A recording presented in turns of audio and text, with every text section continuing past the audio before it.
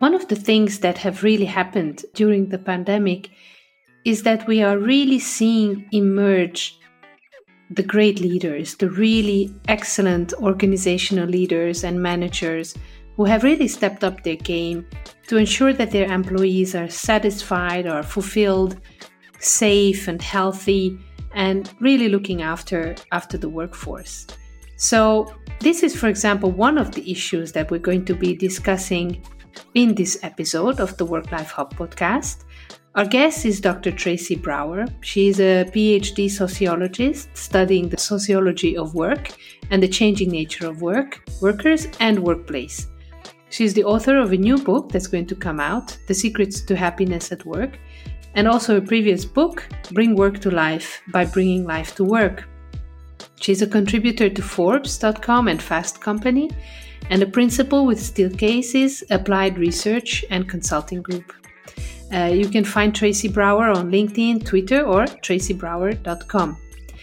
So if you are interested in what are the fundamental human needs that drive us at work, what are some of the aspects and elements to happiness and joy at work, even in the times of a pandemic, and what can leaders do to take care of their workforce now and for the future, this episode is definitely for you. So enjoy, and I look forward to your comments and feedback. Welcome to another episode of the WorkLife HUB podcast. Each week we bring you an inspiring guest to help you discover the new world of work and learn how your organization can reach its full potential. Thank you for tuning in and spending some time with us today. To find out more about the WorkLife HUB, please go to www.worklifehub.com. Welcome to the listeners of the WorkLife HUB podcast, this new episode. And I'm just so happy and thrilled because a longtime friend and idol of ours at the WorkLife HUB is actually joining today's episode. And it's Tracy Brower joining me from the United States. Hi, Tracy. Hi, Agnes. So great to be here. You are my idol as well. So it's a mutual admiration in today's episode. Tracy has been doing wonderful work, and we really started to follow her work and read her work since 2014. And Tracy is a returning guest. She was on our podcast already in 2014 with her first book, Bringing Work to Life, which if you haven't read, I highly encourage you to buy and read it. And today's discussion is going to be a bit of a mixture of between Tracy's most recent research into happiness at work and also, the pandemic, which we, of course, cannot really ignore. So I wanted to ask you to begin with, Tracy, how do you define happiness at work? What's your definition of joyful work? This sometimes seems to be a little bit of a cliche. Sometimes it seems to be overused. So I just wanted to get your researcher's take on it. What is it to you and how do you define it? Boy, that is the biggest question as we start out. I really love that. I think that we need to think about happiness and joy holistically, and I think we need to think about it in a more long-lasting kind of way. If we're happy at work, if we have joy at work, it may not mean that every single day is full of, butterflies and lollipops and, we're sort of singing in the streets. It's not a 100% every single minute kind of experience. I think it's more about a general sense of peacefulness, a general sense of kind of being in the right place and making a good contribution. It's a general sense of positivity and a general sense of optimism. And that comes with ebbs and flows. It comes with ups and downs, but kind of overall, it's that resilient feeling of positivity. That sounds great. And, I just love it because, first of all, I'm sure you agree that there's this challenge around the definition of work-life balance, right? We kind of understand what it is, but it's a little bit controversial. It's a little bit overused.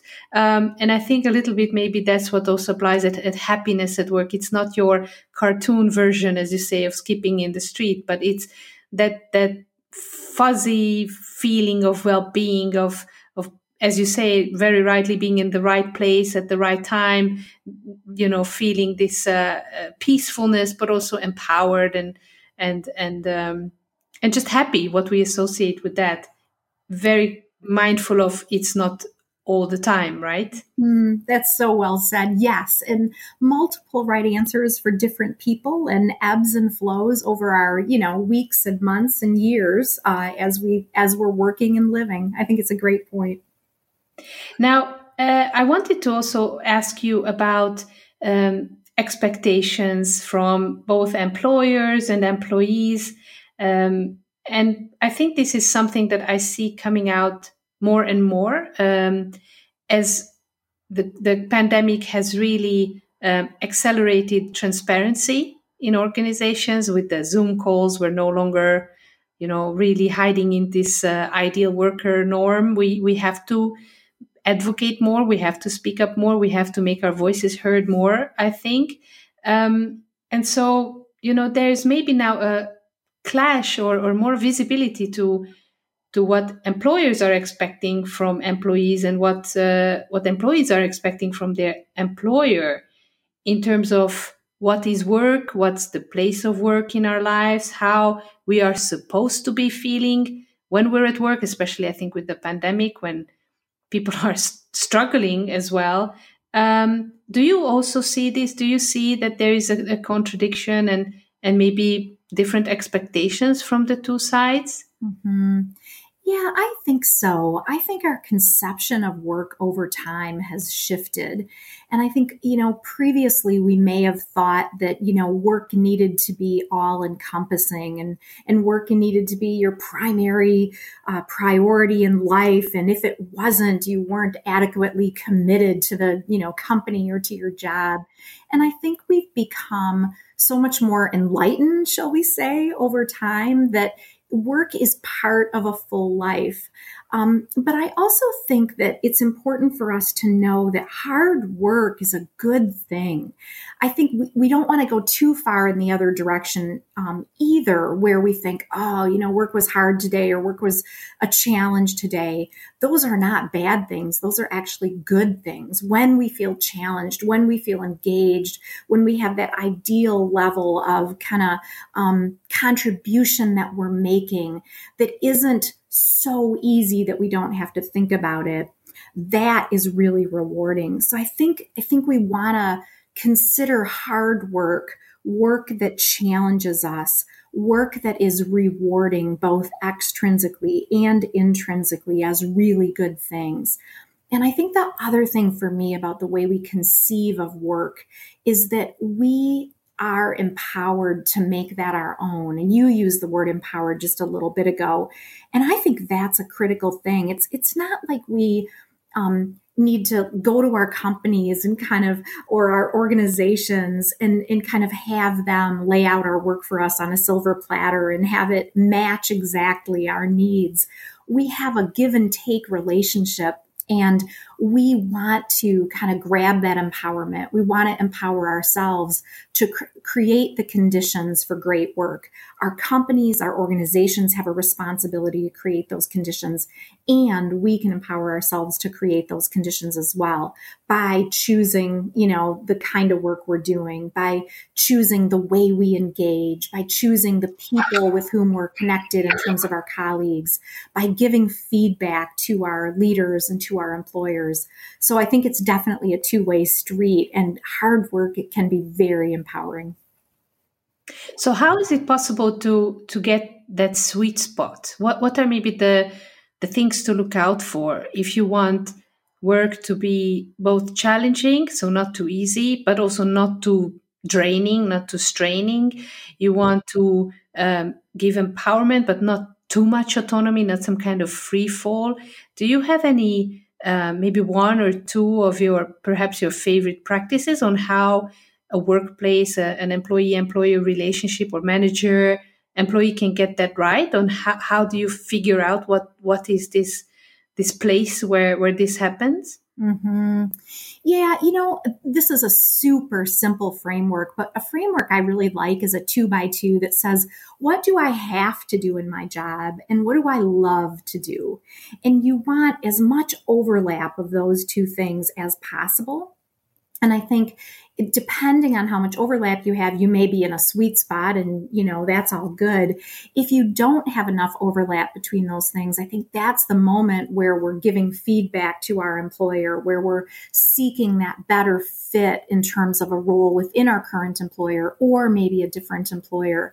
And I think that we can really have that open communication between leaders and employers and employees. What do I need? How do I need to grow? One of the things that I've written about in the past is just the idea that we want to see a future in our roles, in our organizations. We want to have that opportunity to grow and to stretch. And that's different for everybody. That may not always look like climbing a hierarchy. It may look more like spreading out across a matrix and building our social capital. But I really like that idea of trying to find as much intersection between things that I have to do and things that I love to do. Because every job has a mix, right? And you just want to have as much overlap as you can. Absolutely. And I think what you're saying is so true about wanting to see a future, because after a while, your work becomes routine. Mm-hmm. And it flattens out a little bit the excitement and the honeymoon phase, and the learning is maybe flattening out. And that's when, you either stay in that role, but maybe you get disengaged or get bored and look for excitement or look for these challenges maybe elsewhere, or you start looking for a new job. So it's important for managers to, even if it's in an environment where the employee wouldn't necessarily know how to, advocate for themselves or communicate this, but for the manager also to understand where to see the signs, what to look out for.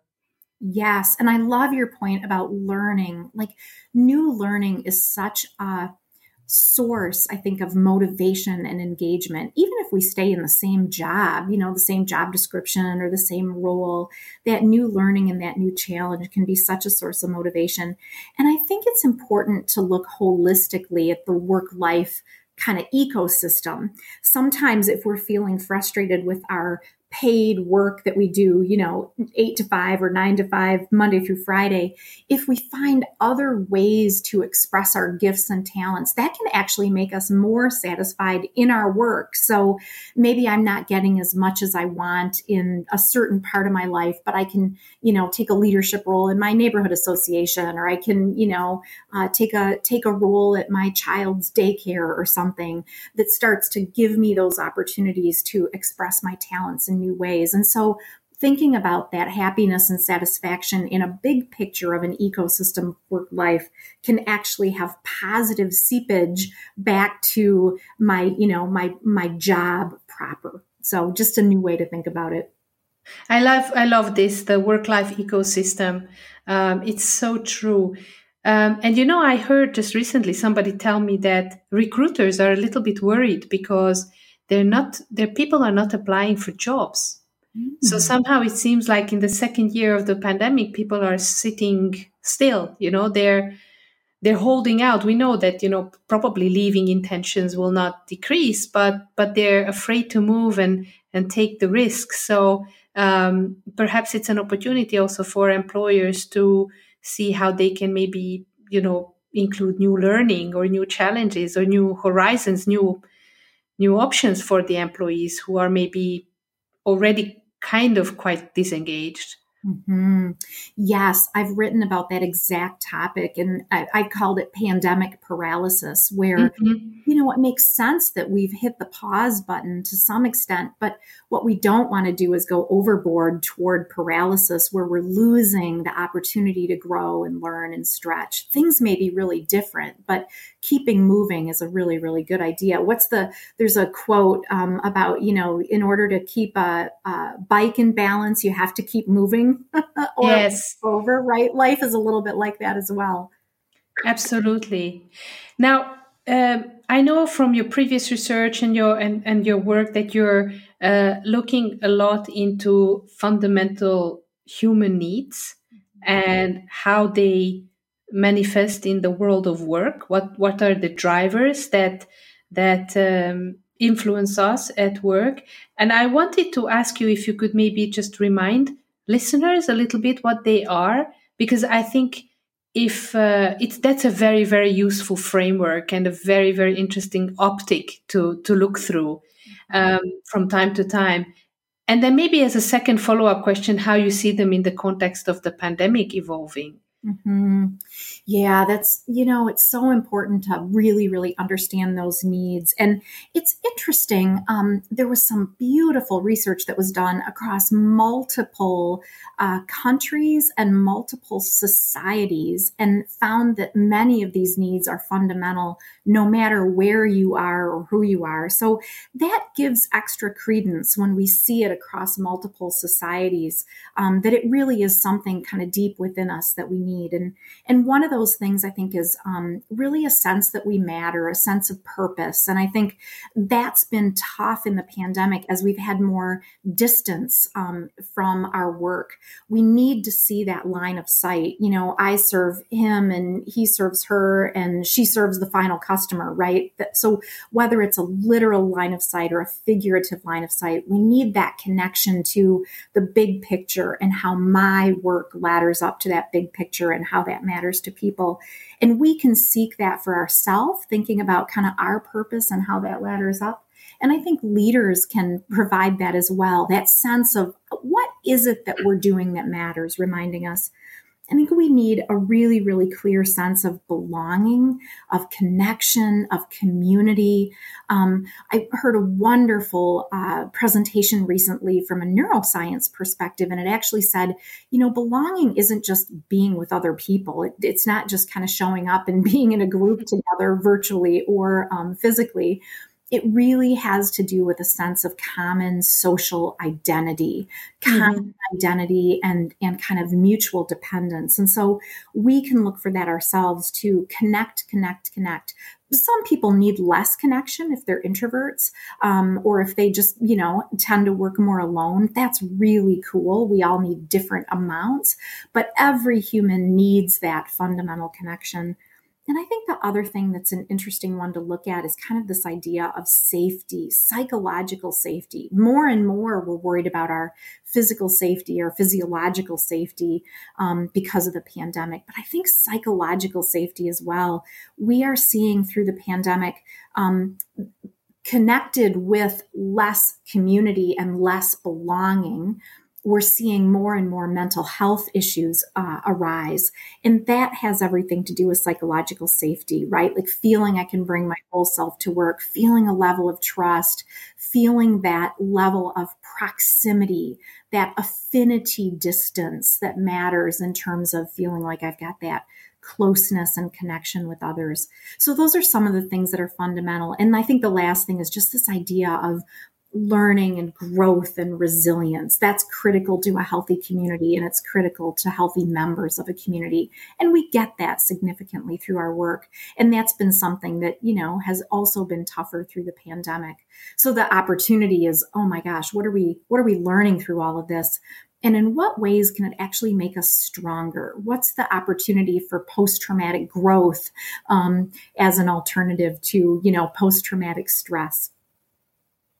I love these different points, and thanks for taking us through these needs. And already the first one about purpose. I don't know about you, Tracy, but when I speak to some people, they are really questioning their work. I spoke with a dear friend of mine, and she said, "Well, I'm just working for a company that makes kids' clothes," in a very negative way. I think on the one hand, we had so much communication from the media about the essential workers, which I understand, and we need them. And, they're just going above and beyond to be there for all of us. But leaders need to also strengthen the communication in their own teams, right? To make sure that employees do not lose a sort of a self-esteem just because they have a job, Yes, absolutely. I mean, I think that the way that I like to think about it is almost in a logic train. Like there's always some connection to that bigger picture. I was talking to somebody who worked at a company that made hardware, like hooks and doorknobs and things like that. And they said, well, how can this possibly matter very much? And, like what they came to is, gosh, I make things that contribute to the aesthetics in an environment. And people have a fundamental need for beauty and for positive aesthetics around them. And that contributes to the broader society. And so I think that we can use a logic train to think about, my work contributes to this, which is about that, which is about a bigger purpose. But I think the other thing is to also dream small. Like it's really okay if we think about our purpose as making a contribution to the world in a small way, bringing home a paycheck that contributes to our family. Like I think sometimes we use the word purpose with a big giant capital P, and we think, oh my gosh, if I'm not solving, world peace or world hunger, I don't have a great purpose. And we all contribute to a community. Whatever that contribution is, we are contributing as a member of a community, as a member of a group. And those are really, really noble things. All work has a dignity. I am such a true believer in that. And so we just need to be really, really confident and mindful about the dignity that our work brings, no matter what it is. So true. And just to your point, I was saying to my friend, we cannot travel. We're restricted in so many ways, but I just went and bought some bought some clothes for my kids. And that was such a joy to be able to do that and get them some, some cool t-shirts and that made me feel good. That made them feel good. So thank goodness for the people who are making them too. So absolutely. And I think, these are so interconnected because as we're losing all of this connection and the belonging by being so isolated, we're also losing probably this perspective and this our chain in the logic train of where do we all connect together, right? Mm-hmm. Yes, that linkage is a really, really big deal. And for us to remind ourselves of how that connection is occurring is so important. Yeah, you make such a good point. And we can be helpful to each other, right? Like we will all have ups and downs, but when I'm down, hopefully you're up and you can pull me along and vice versa, right? Like that's part of our responsibility to the community as well. And I think sometimes, this isn't all about Pollyanna either. Like we do need to give ourselves permission to be down and to wonder and to validate that this is hard. This is really hard. And at some level, if you're not struggling a little bit, I'd like to know what rock you're living under because I might just want to join you there. It's really okay that we give ourselves permission to not always be okay. And after we have that moment to wallow, we can kind of, stand up and move forward and, find a way through. So I think it's a little bit of both. Absolutely. In your research, in your work of observing what is happening, have you come across maybe one or two examples of how leaders could tackle one or the other human need and strengthen employee engagement, strengthen the well-being of their employees, and I guess by proxy also have an impact on performance? Yes, absolutely. Leaders have such an outsized role to play. One you referenced earlier is the idea of lots of communication and transparency. One of the things that we found is that people are increasingly looking to their organizations as a single source of truth. When we have so much information coming at us and we're overwhelmed and so much feels out of control, it's so helpful to look to our leaders and our organizations to say, okay, what should I be paying attention to? What does this mean for our organization? What does this mean for my job and me in particular? So communication and transparency is one. Another one is empathy and making sure that leaders are staying super present and accessible for people. There was a beautiful study that looked at when people felt like their leaders were more empathetic, they tended to report a greater sense of mental health and well-being. So leaders being really empathetic is another.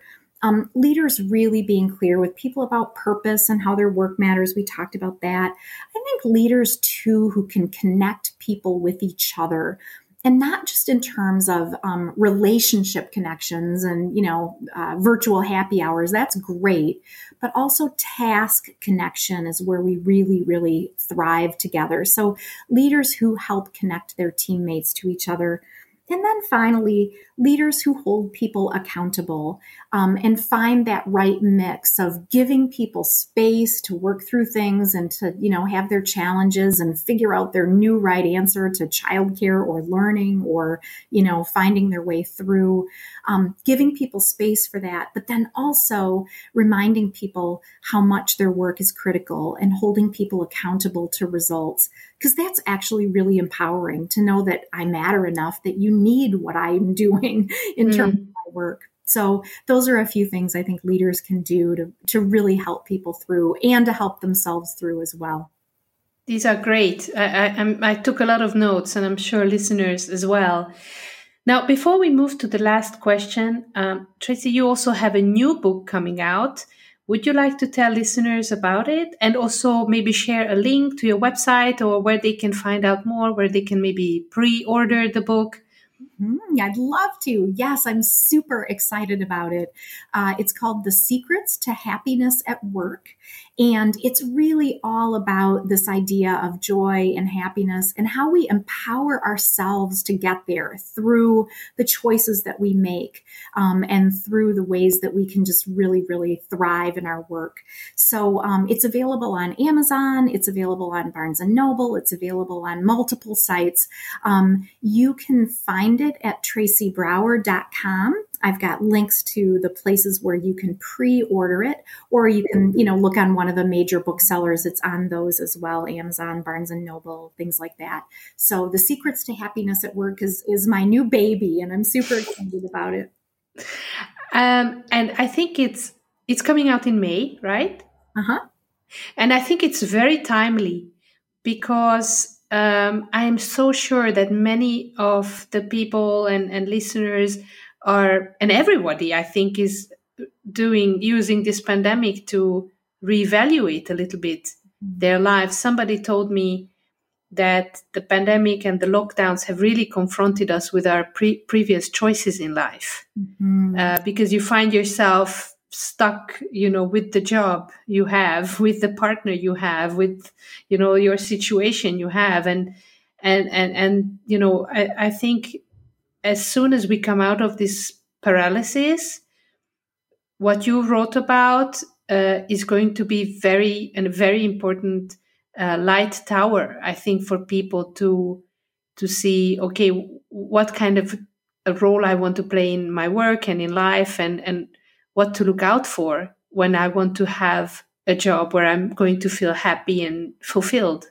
Mm-hmm. Yes, I think we have this kind of new level of consciousness through its absence. We are so appreciating everything.